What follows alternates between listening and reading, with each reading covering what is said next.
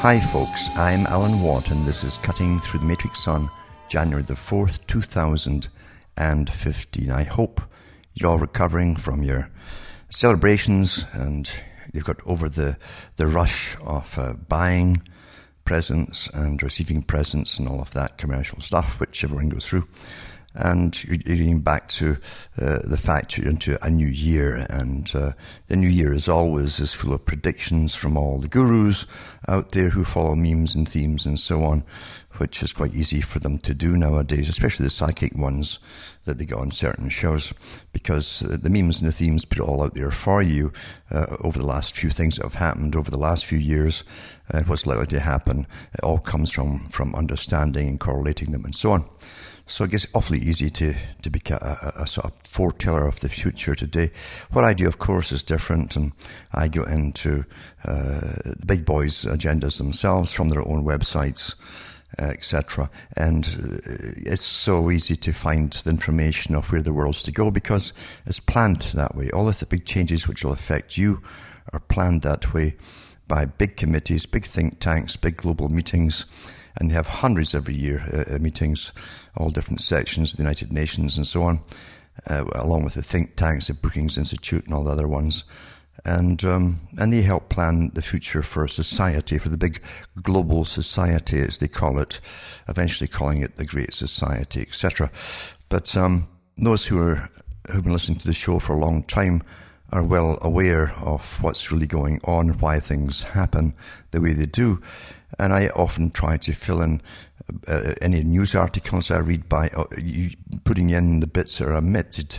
They love to omit things in the media, and that's when you'll end up the garden path. If you only get part of a story, you'll never understand why it's happening, or perhaps even how urgent it happens to be, or important it happens to be, because they soften it by omission and so on, and they guide you to your conclusions and all of that kind of thing.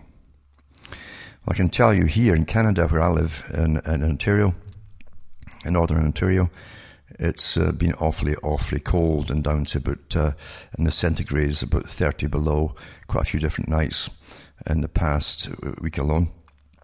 And next week's to be much the same. And it doesn't really go above the freezing mark all day. So it's certainly here all right. And I'm quite happy with it because it's supposed to be that way. But all this nonsense and talk about global warming, it really tends to tick you off because there's a big social agenda for controlling the world and the way that you live, right down to what you even eat. It's all down to carbon taxes and the amount of carbon taxes and energy taxes, they call it as well, and how much energy was used to make that particular milk chocolate with the wrapper, how much the wrapper costs in energy to make and so on. And that gets all tacked onto the product which you purchase. And so the boys who traditionally make money out of nothing and even manage the money system, that's where they make money out of nothing, basically are in control of this. The really big boys at the top. And this is a beauty, this one, because now you're getting taxed really on your very existence, just for existing. And for needing to eat and so on, or warm yourself, you're going to get taxed on it. Tax, which all leads to control. So we're well underway to all of this, of course, as you well know. And I must thank a lot of folk who've been in touch with me too, to keep me updated on how they're doing with their health and their families and all the rest of it, because it's good to have an idea. People aren't just nameless faces to me, they're people, and it's important to hear how they're getting on and what life's dealing out to them, and if they're getting by or having their good little moments and so on, along with the bad little moments, and because that's what life's all about, really, isn't it? So it's good to hear how people are doing, and so I thank people who are getting in touch and so on. Now, the carbon taxes are awfully important because they keep playing up this whole agenda. Every scientist is on board on the panel on climate change at the United Nations is on an awfully high salary. The United Nations already gave them blanket immunity if they're caught lying, because they have been caught before, you see. And why should scientists be lying, for instance? And a lie is different from a mistake or a false assumption. A lie is when you know you're putting out a false and contrived assumption. A big difference there to get a political end to it. So it's maybe an increase in their salary as well, because they're paid awful good money for sitting on boards, and they've got nice clean hands. There's no calluses on them because they don't do any work. And they do computer modelling all the time and so on. They're on board with all the socialistic agendas for supposedly the redistribution of wealth, which has nothing to do about giving wealth to the poor folk. It's about putting your tax money of your country into third world countries to put the international factories into their countries for them to get cheap labour. We build the factories, that's what they mean by foreign aid. And lots of things like this are going on all the time. Most of life, in fact, to do from government today via its big arm, the media, the regular media, is to con you. It's a con job to get you to go along with things, to give you a kind of idea that the world's been run by great people, awfully honest people, who are better than you in their honesty and decency and so on, and they have your best interests at heart. And nothing is further from the truth. There's no litmus test to get into these positions of power except by observation from outside, and that's to do with science, the science of studying the personalities. For psychopathy, if there was a litmus test for that, I guarantee you every government would have lots of vacant seats, probably all of them. In fact, all of the seats as well, because the psychopaths gravitate towards powerful positions. And there are degrees of psychopathy, remember, and don't forget that scientists depend on grants getting dished out to them to keep them going in a nice lifestyle, and getting the clean hands with no calluses. And all they have to do is churn out a paper maybe once or twice a year, even repeat it over and over, the same one, and the money keeps rolling into them. So they're all on board with this great money maker of climate change, as they call it now, rather than just global warming. It's much better to call it climate change, since that covers everything. And the warming hasn't really been going along with their agenda. So they actually wish, in fact, that they'd picked the original one that they had, which was global cooling and an ice age coming. But they picked the wrong one, the wrong horse, and now we're back on global warming. But it doesn't matter if you're under 10 feet of snow. They'll still say it's global warming that's causing your 10 feet of snow. It's quite an amazing world we live in.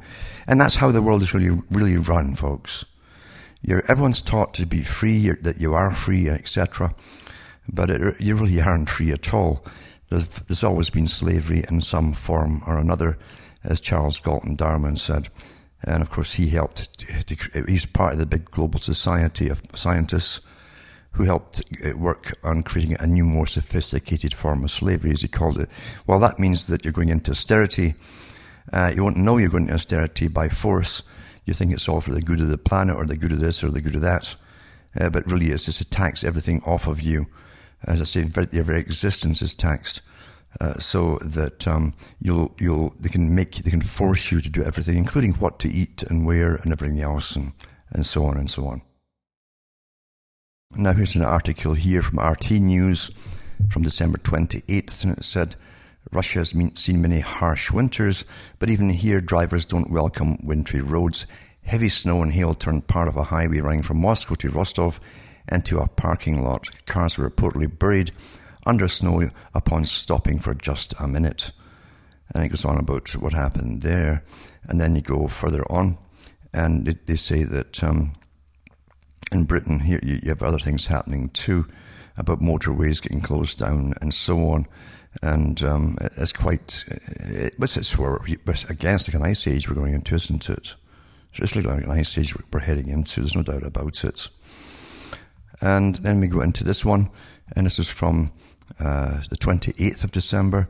It says, Britain is unprepared for prolonged blackouts, with increased death rates, rising public disorder, and high-risk criminals on the loose among the likely consequences of major energy networks are seriously damaged. A secret, I love how they always say a secret government security assessment has found, it's in the newspaper, the Telegraph here. And it says, they're always doing contingency plans for everything. Especially, see, government's first order of the day is its own survival. That's number one. And so they're always doing assessments and what can go wrong and them losing their power. That's standard, has always been that way. But it says, UK's contingency plans for severe power cuts are based on numerous flawed or untested assumptions and need to be revised, according to documents obtained by The Telegraph. The assessment, codenamed Exercise Hopkinson, examined what would happen if a severe storm knocked out crucial energy infrastructure in southwest England, plunging 2 million homes into darkness for up to 2 weeks. Transport networks would be paralysed and emergency services would struggle to cope. Fuel to run backup generators may be inaccessible and the dead may not be buried, it found. The assessment, which involved officials from all key departments and major industries, took part this summer following 12 months of preparation. So, as I say, they do this all the time, this kind of thing. And back in the 80s, when they did it when Thatcher was in, to do with even a nuclear war, what would happen. And out of that came the documentary and the movie called Threads, and so on. But they do look upon breakdown in society, panic, gangs arising and going out on the pillage for food and so on, and all the things that could happen, all the disasters, things that could happen. Then this article here is from The Independent, December 28th too, and it says, temperatures are set to plunge over the next 24 hours, with tonight forecast to be the coldest of the year so far, with lows down to -10 centigrade and the likelihood of ice. The freezing climate caused by high pressure sweeping over from Iceland will hold the country in a bitterly cold snap until Wednesday, with clear and crisp nights expected. Then they warn drivers for dangerous icy roads and so on. And people in the valley areas too will get down to -10 and so on. But it says tonight is expected to beat the record of the current coldest night of the year, which was 2 days ago on 26th of September in Braemar, Scotland, where mercury hit -8.5 centigrade. The rest of the UK is also likely to experience the lowest temperatures on record for 2014. It's balmy to me, that, when I look at that kind of weather over there, because I can get -30 to 40 and worse. And as his Met Officer forecaster Simon Partridge said, the very low temperatures in Scotland indicate it will definitely be the coldest night of the year so far. So it's global warming, you see. And then we have this article here too, talking about what I was mentioning earlier, carbon credits. It's awfully important you follow this carbon credits, because it's to bring all your spending money is eventually to go to taxes and fees and so on for energy taxes and carbon taxes and so on. You won't see big bags of carbon getting collected or anything like that. It's all to be in your imagination and computer models, but it goes to the guys who own the right to take this carbon in. At least they're allowed to take all the money in from you, like the Rothschild private bank in Switzerland, and the guys that are associated with Al Gore and other ones too, who help push all this thing because they want all the loot for really doing nothing. Isn't that wonderful? It'll all come into you.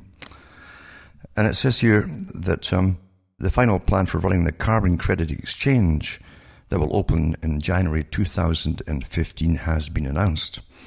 And it says the credit market will be open from 10 a.m. till noon, with bids limited to a range of 10% more to 10% less of the price of the close of trading the previous day. So the big corporations can trade their credits too. It's wonderful for corporations, isn't it?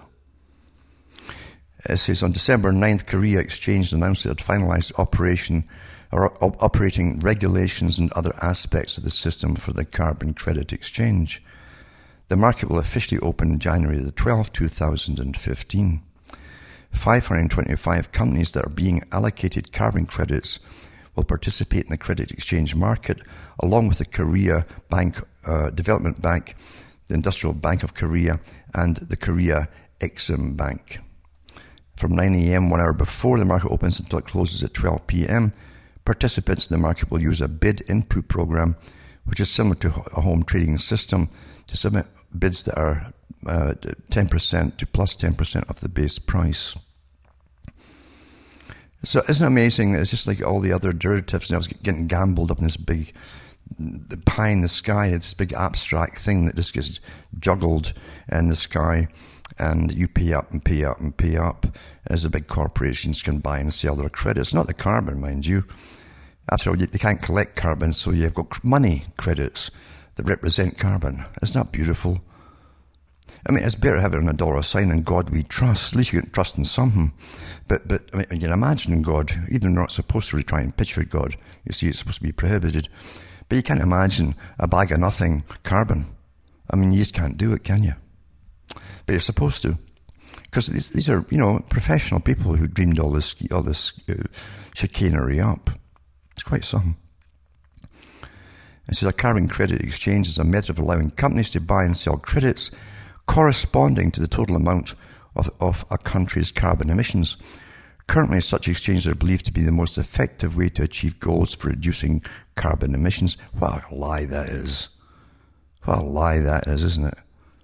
The goal of the South Korean government is to reduce emissions to 70% of predicted greenhouse gas emission levels for 2020, with market operations divided into 3 phases.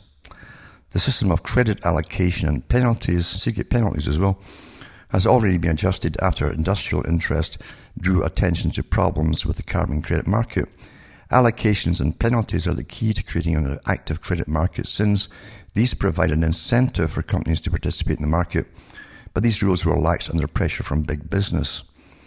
And remember too, all these corporations that are gambling with the carbon credits were given the credits for free from all the governments. Millions and millions of dollars worth to get it started. You won't be given that for you, because you're still going to bring in personal carbon credits now. That's where it's all to go. Get you used to this idea, then it's your turn, you see. That's how you train animals, bit by bit, by bit, by bit, you see. Then you put the harness on. Now, how do these carbon credits work? How is it put across is actually working. And this is from Carbon Planet. And it says here, this article is all about it, you see. It goes into types of carbon credits for dummies. Essentially, the types of carbon credits can be split into 2 forms, those within the voluntary market and those within the compliance market. Each type of carbon credit adheres to a particular standard or certification. How can gas adhere to anything? Eh? Anyway, it says here, compliance with the carbon credits. I'll give you more information on the compliance market, and it gives you a link to where you find that. It's probably written by lawyers to totally bamboozle you. Certified Emission Reduction, CER units. The most common types of compliance credit is a CER, Certified Emission Reduction Unit, which originates from projects in developing countries. Certification and overall approval of these abatement projects and their credits is known as the Clean Development Mechanism.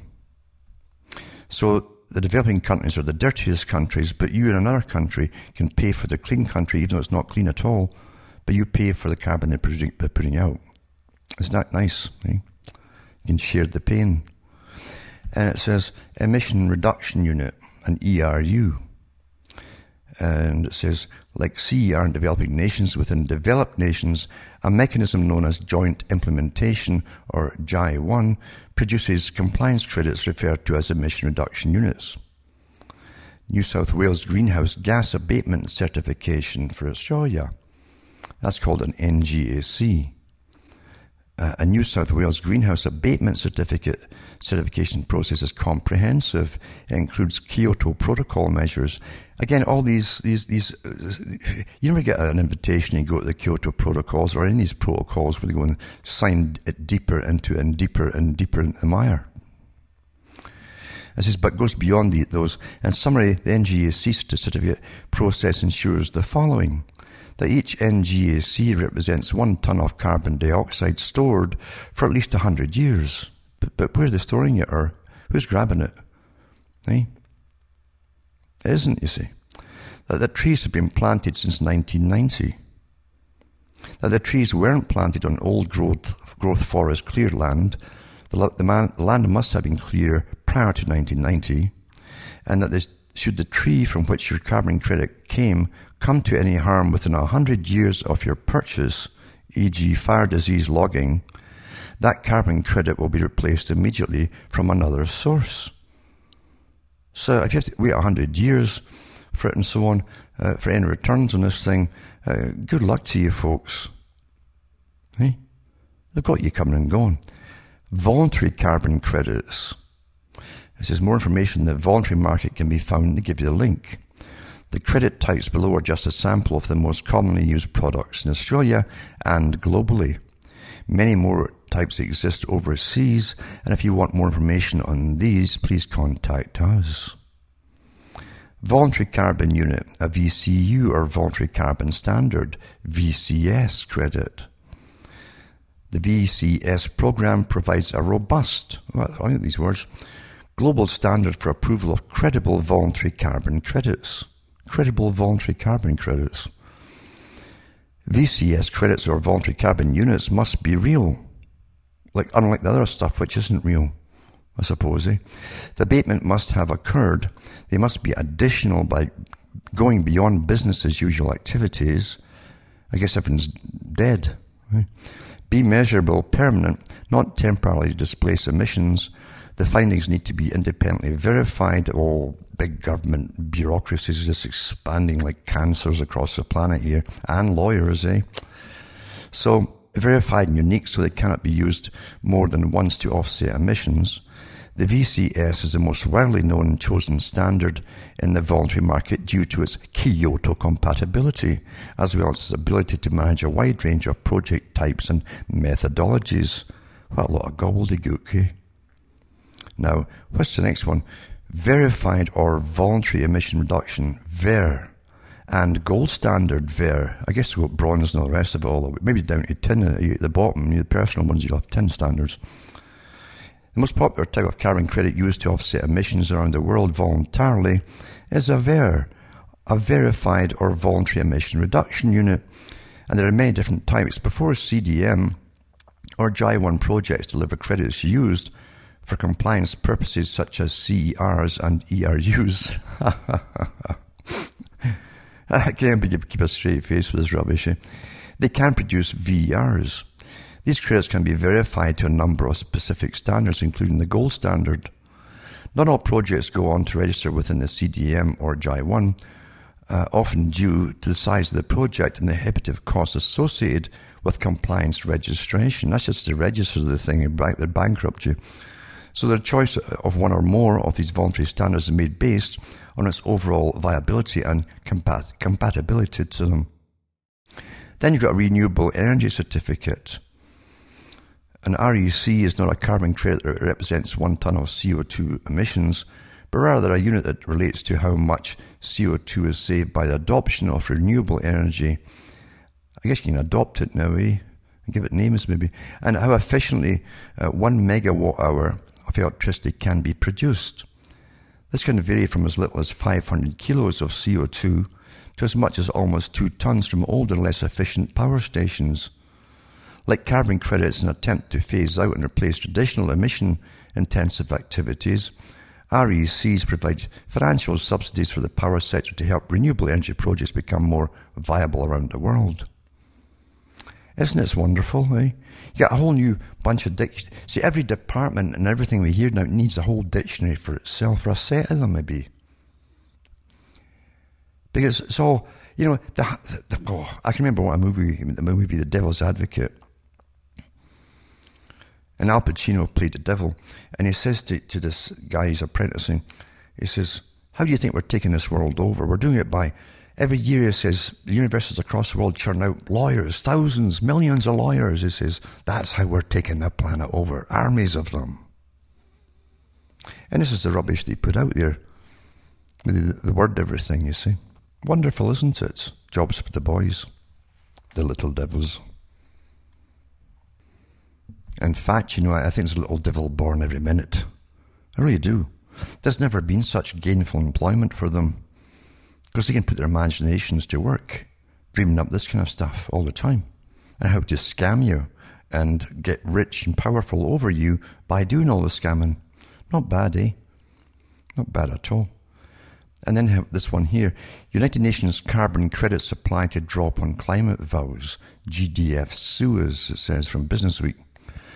Emission-cutting projects overseen by the United Nations will probably reduce supply of credits into international markets as developing nations set up alternative programs at home, according to the GDF Suez, South Australia. China's preliminary plan for a national greenhouse gas market published last week means projects will now be more inclined to use programs within their own country, said Philip Hauser, Vice President Carbon Markets at GDF Suez. Energy Latin America, a unit of the world's biggest utility. China's move may be followed by others, and credits changing hands this week for 50 euro cents a metric ton. May rise to a few euros by 2020, he said yesterday from Rio de Janeiro. An increased tendency to hold rather than sell carbon credits is underpinned by developing nations joining richer countries in accepting emission limits from 2020 under the UN process of tabling climate contributions through July next year. This scam of United Nations, it's not a country, remember. It's a corporation, a private one at that. And no citizen in the world outside the political leaders that all committed treason by signing on to it, no citizen in the world has a chance to vote at it on anything. And you're supposed to run your lives for all the scam artists that really run it all together above the United Nations. It's quite something, isn't it? Quite something. And here's the next topic. See, everything is coming down to units. You see, you're a unit, you're a production unit. Remember that. You're certified at birth that you actually are, you're there, and that gives you the given name, etc. that they need in law to start taxing and everyone else, and take you off to school and brainwash you, things like that. But you're a unit, a production unit, and the idea is that you end up going through the system, working for as many years as you possibly can, paying taxes for government, for other big scam projects and things, and huge paychecks. Servants love to live better than the masters always, and then hopefully the hope at the end you'll die quietly and quickly, rather than the money that you've put into all the different medical insurances has to get used on you, and therefore see your productive life is over. They want you to simply die. We've got purpose. See, you're a productive unit. That's what your job is. Not to be happy and enjoy yourself, maybe get married or whatever. No. You're supposed to be a productive unit. That's coming down to the brass tacks now, you see. And years and years, the socialists began in early 1900s into the system, such as George Bernard Shaw, who said, when we rule, meaning the socialist system, the real socialist system of what they think of as elite intelligentsia running the world, then you'll have to come to us, he said, and tell us why we should allow you to live. Because your whole purpose is to serve the system, to contribute to the system, right up to your last breath. And it's all here. They always blame Hitler for all. No. Hitler copied it from Britain and elsewhere, the whole eugenics program, you see. And I say Britain, but I should really say London. London's the capital where everything, all the cancers start in Britain, all down through history. And the international bankers and everything else. Everything from the money system and the bankers is corrupt, including the whole, which means the whole system is, which is your whole reality, folks. And as you start to get ill, of course, they're prattling about the cost of, keeping you in hospital, my God, and because you see emotions going out the window in this age of moral relativity, etc., and it's down to brass tacks, the cost per unit, that's you, cost per unit.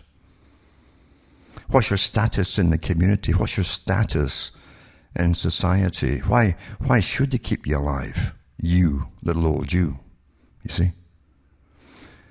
And when you started off euthanasia, it was in Holland.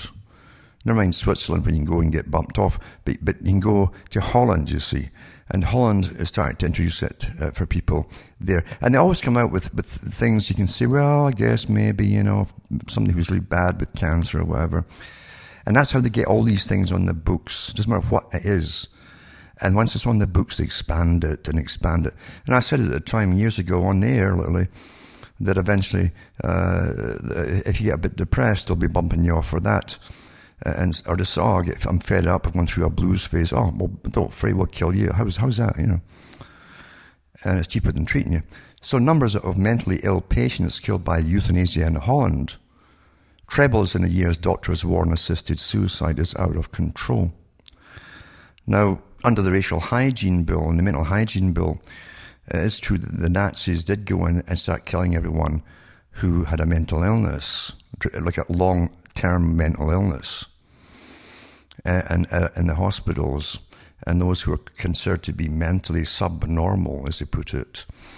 And they got that term from Britain as well. But anyway, here's Holland moved into the area now of mentally ill patients getting bumped off now. It says 42 people with mental illnesses killed by lethal injection in Holland last year. This is 3 times more than the number who were euthanized in 2012. See, everything expands, see?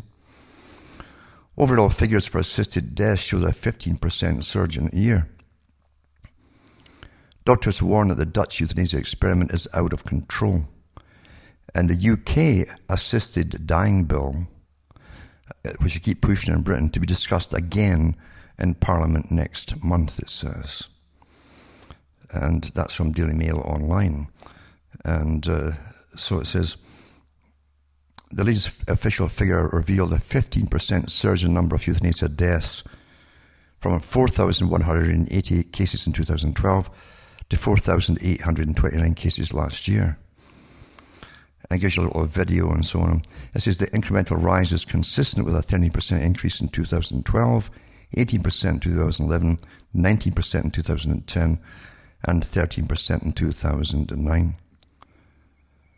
The rise is also likely to confirm the fears of Dutch regulator Theo Boer, who told the Daily Mail that he expected to see euthanasia cases smash the 6,000 barrier in 2014. Then it goes into this part. It says overall deaths by euthanasia, which officially account for 3% of all deaths in the Netherlands, have increased by 151% in just 7 years. I wonder how much the doctors get for doing that too. Most cases, some 3,600 people, involve cancer sufferers, but there are also 97 people who died at the hands of their doctors because they were suffering from dementia, the figures show. Now, once it's in dementia and mental illness such as it'll go across the board, oh, you've got schizophrenia, we can bump you off now, and so on. The figures, however, do not include cases of so-called terminal sedation, where patients are given a cocktail of sedatives and narcotics before food and fluids are withdrawn. So, as a study suggests that if such deaths were added to the figure, then euthanasia would account for 1 in 8, about 12.3% of all the deaths in the Netherlands. Dr. Peter Saunders of the Christian Medical Fellowship said the Dutch experiment proved that doctor-assisted death was impossible to effectively regulate. And euthanasia in the Netherlands is way out of control. The House of Lords calculated in 2005 that with a Dutch-type law in Britain, we would be seeing over 13,000 cases of euthanasia per year, he continued. Mind you, they never continue they never mention how many thousands of families and old folk dying in their homes in Britain every winter. I could go down to it as well, On the basis of how Dutch euthanasia deaths have risen since, this may be proved to be a gross underestimate. What we're seeing in the Netherlands is an incremental extension of the steady intentional escalation of numbers with a gradual widening of the categories of patients to be included. He said it was a similar pattern for increasing numbers of assisted suicide and euthanasia in the US state of Oregon, and in Switzerland and in Belgium. The lessons are clear, said Saunders. Once you relax the law on euthanasia or assisted suicide, steady extension will follow as night follows day. And So there you go. Now, a lot of the other NGOs that are pushing for it all, again, they give you nice little stories and so on. But remember, too, they also get big grants from different governmental departments and big pharma, too, and some of the big medical insurance industries. If you really dig into things, folks, nothing out there is what it claims it is or appears to be, especially when it's there to help you, you see. And then this one from the Mail as well. It says, the country where death is now a lifestyle choice. A mum with ringing in her ears. Babies whose parents don't want them to suffer. They've all been allowed to die by assisted suicide in Holland. And it gives you different cases, like Andrew Verhoeven planned to retire at 65 to travel the world with wife Dora. He was diagnosed with acute leukemia and was told there was no cure. He chose to end his life at 64 and died in January last year. And then this woman, Gaby Althius, suffered 24-hour noise in her head like a train screeching. To end her suffering, she was given a lethal potion to drink at her home. She left behind 2 teenage children, a boy of 13, a girl aged 15. By the way, this came out with a new medication for that too. It's supposed to really change it dramatically. Anyway, that's what happens, eh? But it says, no one would have predicted that such a devoted husband and family would one day choose to die by a lethal injection administered by his own GP. Now, when your doctors are in the business of killing you, folks, you better get your hackles and your hair standing up. You really better. I mean, already, it's like Ontario here. If you're in a hospital in Ontario, you're automatically down as a donor, whether you know it or not. And there are people making such money off organ transplants. And I know some surgeons, by the way, who do this stuff. And they're sizing you up when you go in those hospitals for how much money you're worth. Dead. And now your GP is in the business now getting paid by the state or whatever to bump you off as well. And then what they do with your body, again, whisked off to, bits and pieces. Massive money involved in that. And it says that it gives you the story of the guy who Andrew Verhoeven, and so on and so on. And they say, his end was so peaceful because his daughter, Bridge, 37, a writer. Once my father decided on euthanasia, he was relieved. He was looking forward to the day he would die. In the last few days, he was able to say goodbye to his family, friends, and talk about old times and so on. And this is the sort of thing they give you to get you, etc. You understand, with the medications they have, which they freely distribute amongst all the people on the streets for street drugs, they can give you it in the hospitals. And all this nonsense, but they're afraid to get a patient addicted. If you've got a week to live, folks, who cares if they get addicted in the last week as they're dying? At least to be pain-free. But that's the excuse they give,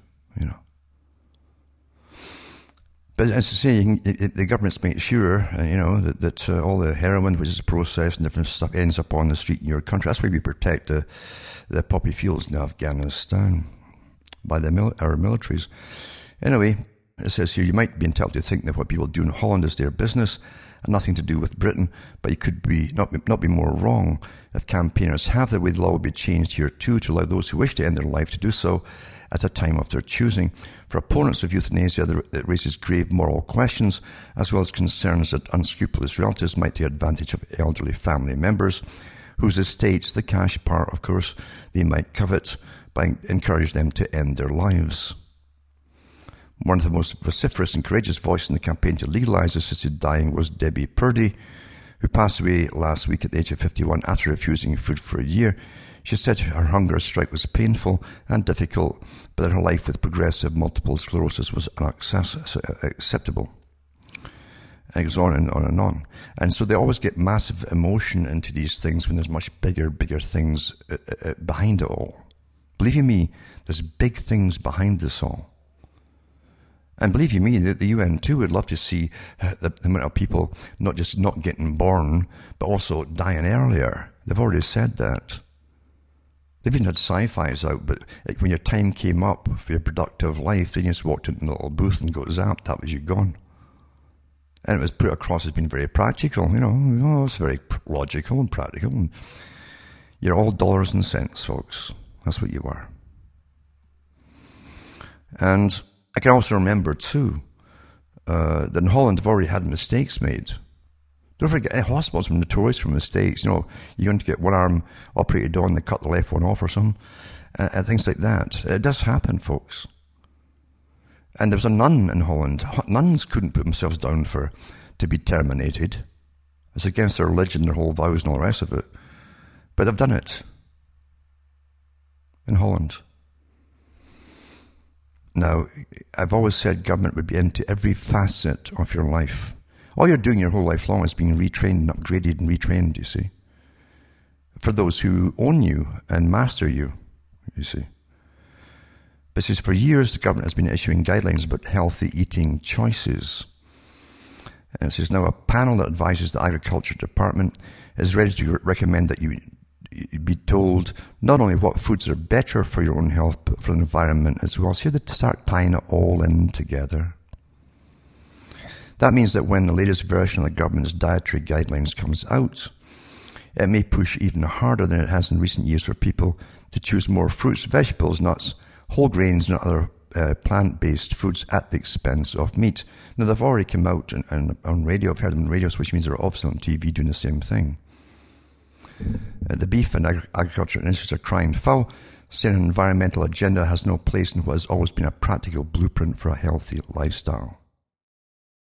This article goes on to talk about what's good to eat and what isn't good to eat and so on. For you see, the big agenda, the social environmental agenda is all part of it too. And it says here, once the recommendations are made, the Agriculture and Health and Human Services Department will craft the final dietary guidelines expected about a year from now. Published every 5 years, the guidelines are a basis for the USDA's My Plate. Well, eventually My Plate will have nothing on it when they're finished. And it says the icon replaced the well-known food pyramid in 2010 and is designed to help Americans with healthy eating. Guidelines will also be integrated into school lunch meals, patterns, and other federal eating programs. But that's not what the feds themselves will be eating, as always. That's how it goes. And then, of course, the meat industry's hammering back at them, etc., etc., etc. So it's a big social agenda underway. It encompasses everything you can touch, and environment, pollution, you name it, every excuse I've got, climate change, yada, yada, yada, sustainability, and so on. All one big agenda, you see. And every part of it is part of it, for as far as they're concerned. Anything they haven't thought of yet, they will shortly, I'm sure. And this article here about raw milk, it says that raw milk producers will be subject to tough new restrictions, making it harder to sell the product for human consumption, the Victorian government has said in Australia. Under the new regulations, dairy farmers producing milk must be either make it safe for human consumption or make it unpalatable by adding a bittering agent. It says raw milk producers will have to either treat the milk with a pasteurization process designed to make sure that any harmful bacteria are killed before there's a risk that consumers will drink it, the Victorian Minister for Consumers Affairs, Jane Garrett, said. It says if they don't wish to go through this pasteurization process, they'll be required to add a very small drop of an agent that makes the milk entirely unpalatable. Entirely. In other words, you better just throw it down the sewer.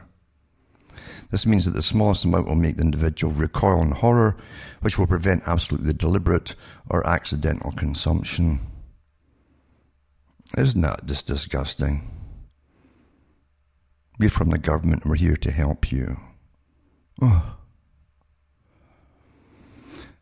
So there it goes, and so on and so on. And so even the ways that folk go around it before to try and get good, healthy, whole milk will be, they can't use it. Like, they were getting around it by saying it was for bath milk. It says raw milk is sold in Victoria as bath milk and labelled not safe for human consumption. But on December 11th, Victoria's Chief Health Officer, Dr. Rosemary Lester, said she was concerned that cosmetic milk was being sold next to drinking milk and had written to Victorian Consumer Affairs about the issue. All these busybodies with nothing to do, eh? Maybe, I don't know if she's married or no, maybe we should get, who knows. And here's another one. School teachers forced to wear scarlet letter flu masks, gloves when they refuse flu shots that don't even work. You understand, this is all behaviour modification, folks. How you train the animals, step by step, what you eat and all the rest of it, how you live, by your public servants. And they'll say, well, lots of the public want this. No, they're talking about the NGOs that work for the big corporations that run the foundations that pay these NGOs. So it says here that the vaccine mafia is upping the stakes in its endless war against free thinking and personal choice. A shocking new report indicates that some daycare workers in Texas are now being forced to wear face masks and gloves during the duration of flu season if they refuse to be injected with live viruses and mercury. Why not put a star on their tunic or something like they did in concentration camp? Why not do that? It's the same thing, folks. Same techniques. So, citing a letter received from a concerned daycare worker in the College Station area of Central Texas, VacTruth.com reports that at least one daycare center in the region, Covenant Presbyterian Children's Center, has implemented the egregious policy, which is akin to forcibly labeling all resistors with a giant scarlet letter in order to coerce compliance. The board of directors at the CPCC reportedly voted recently to require that all unvaccinated teachers and staff members wear face masks and gloves through the end of February, supposedly to prevent the spread of flu. But such a requirement is both unscientific and discriminatory, limiting any option for dignified free choice. Employers should promote a stigma-free workplace, and making employees wear a mask and gloves while teaching is discriminatory, maintains the VAC truth, and so on. And then it says here, CDC flu masks don't prevent influenza spread. Many hospitals across the nation have instituted similar unconstitutional policies, including hospitals in nearby Houston. And the funny thing about this is the U.S. Centers for Disease Control and Prevention has stated that flu masks don't even work to prevent the spread of flu. It's nothing to do with that. It's not even to do with the topic. It's conditioning you to do what you're told. Prodding the animals, you see. Coerce. Says no recommendation can be made at this time for mask use in the community by asymptomatic persons, including those at a high risk for complications, to prevent exposure to influenza, states the CDC in its website.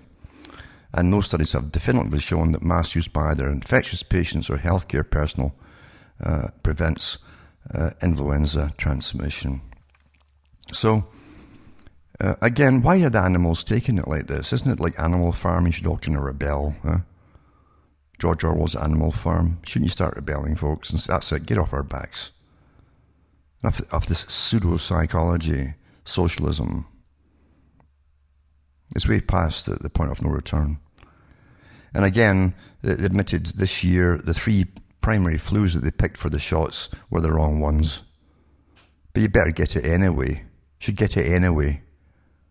Why? If it's not going to work, what's the point? Well, they actually have stated they want to get it anyway to keep you in training for keeping getting it. That's why. And then this article too, which is awfully interesting about the chip, the chip in the skin implants and so on. And we know they started with the usual thing, it's to help Parkinson's patients or folk with Alzheimer's that might wander off and so on, to track and trace them and so on. But again, here's the other thing. The pill, the contraceptive pill. So scientists have invented an electronic chip that when slipped under the skin releases daily doses of contraceptive, freeing a woman from the need to remember to take the pill. Once in place, the postage stamp sized device works for up to 16 years, roughly half a woman's reproductive life. In contrast, the various contraceptive implants that are already on the market only last for up to 5 years. And it's just final development that sounds like science fiction. The chip comes with a remote control that allows the woman to simply turn it off if she decides to try for a family. Well, guess who else will have the remote control who can turn it on or off? If they want to do it across a whole region, just turn them on and no one conceives. Think about the power of all this, folks. We're here to help you. Okay? This is in contrast to existing devices such as coils can't be deactivated. Instead, they have to be removed, a process that can be painful, and is only done at clinics. So, this is a device which could be in the market by 2018 consists of a case containing the chip, a battery, and electronics for drug release and for wireless communication to the remote control. So, there you go, folks. What else can they put in that if they want to? Think about it. Look at the power you're handing for, but it's so convenient. You'll give up all freedoms for convenience, don't you? You've already done a lot of it. It goes on to talk about all the scientific things of it to do with how it's made and so on, the technology, which you're supposed to be amazed at. And personally, it bores me to death. Technology these days, you get so fed up with it all. To be honest, you know where it's all going. It says little wells are there, each packed with a daily dose of levonorgestrel, a hormone widely used in existing contraceptives. Each well is covered with an ultra-thin titanium and platinum seal that prevents the drug from being released until needed. At a pre-programmed release time, a small electric current melts the metal cap in a single well, releasing the contraceptive into the bloodstream. The remote control can be used to override the program when needed. And here's an interesting little thing here, right? The system's co-inventor is Robert Langer, one of the world's top scientists. His other achievements range from growing an ear on the back of a mouse, that's awfully helpful, that, to creating a spray that keeps frizzy hair at bay. There you go. What is this? I wonder what this chip's going to do to you, hey? It says the chip can be adapted to dispense other medicines. See, there you go. And it's already been trialled in osteoporosis patients. They can trial, doesn't mean it works. In trials on elderly women, it worked just as well as regular injections of the bone-building drug teriparatide. And crucially, many said the device was so comfortable, they often forgot it was there. I wonder if they often forget where the remote is. It says, however, much work remains to be done. It will have to be shown that it's an effective contraceptive, and crucially, the company must find a way of stopping hackers from taking control of the chip. Everything used to be so easy, wasn't it? It really was. It was just common sense, and it was all so incredibly easy. And I'll tell you another thing too. You see, what these chips were initially developed for were to inject into people who were convicts. Now, in today's society, anyone can be labelled a convict for 1,000 different reasons, with all the new laws they're always throwing out there, or even antisocial behaviour, which can just mean talking back and things like that. And this is how they're going to create the whole section of the future. I say section because after that section, they'll simply clone the populations that they need for the workers they actually will need. And it's just a step-by-step process as we go along.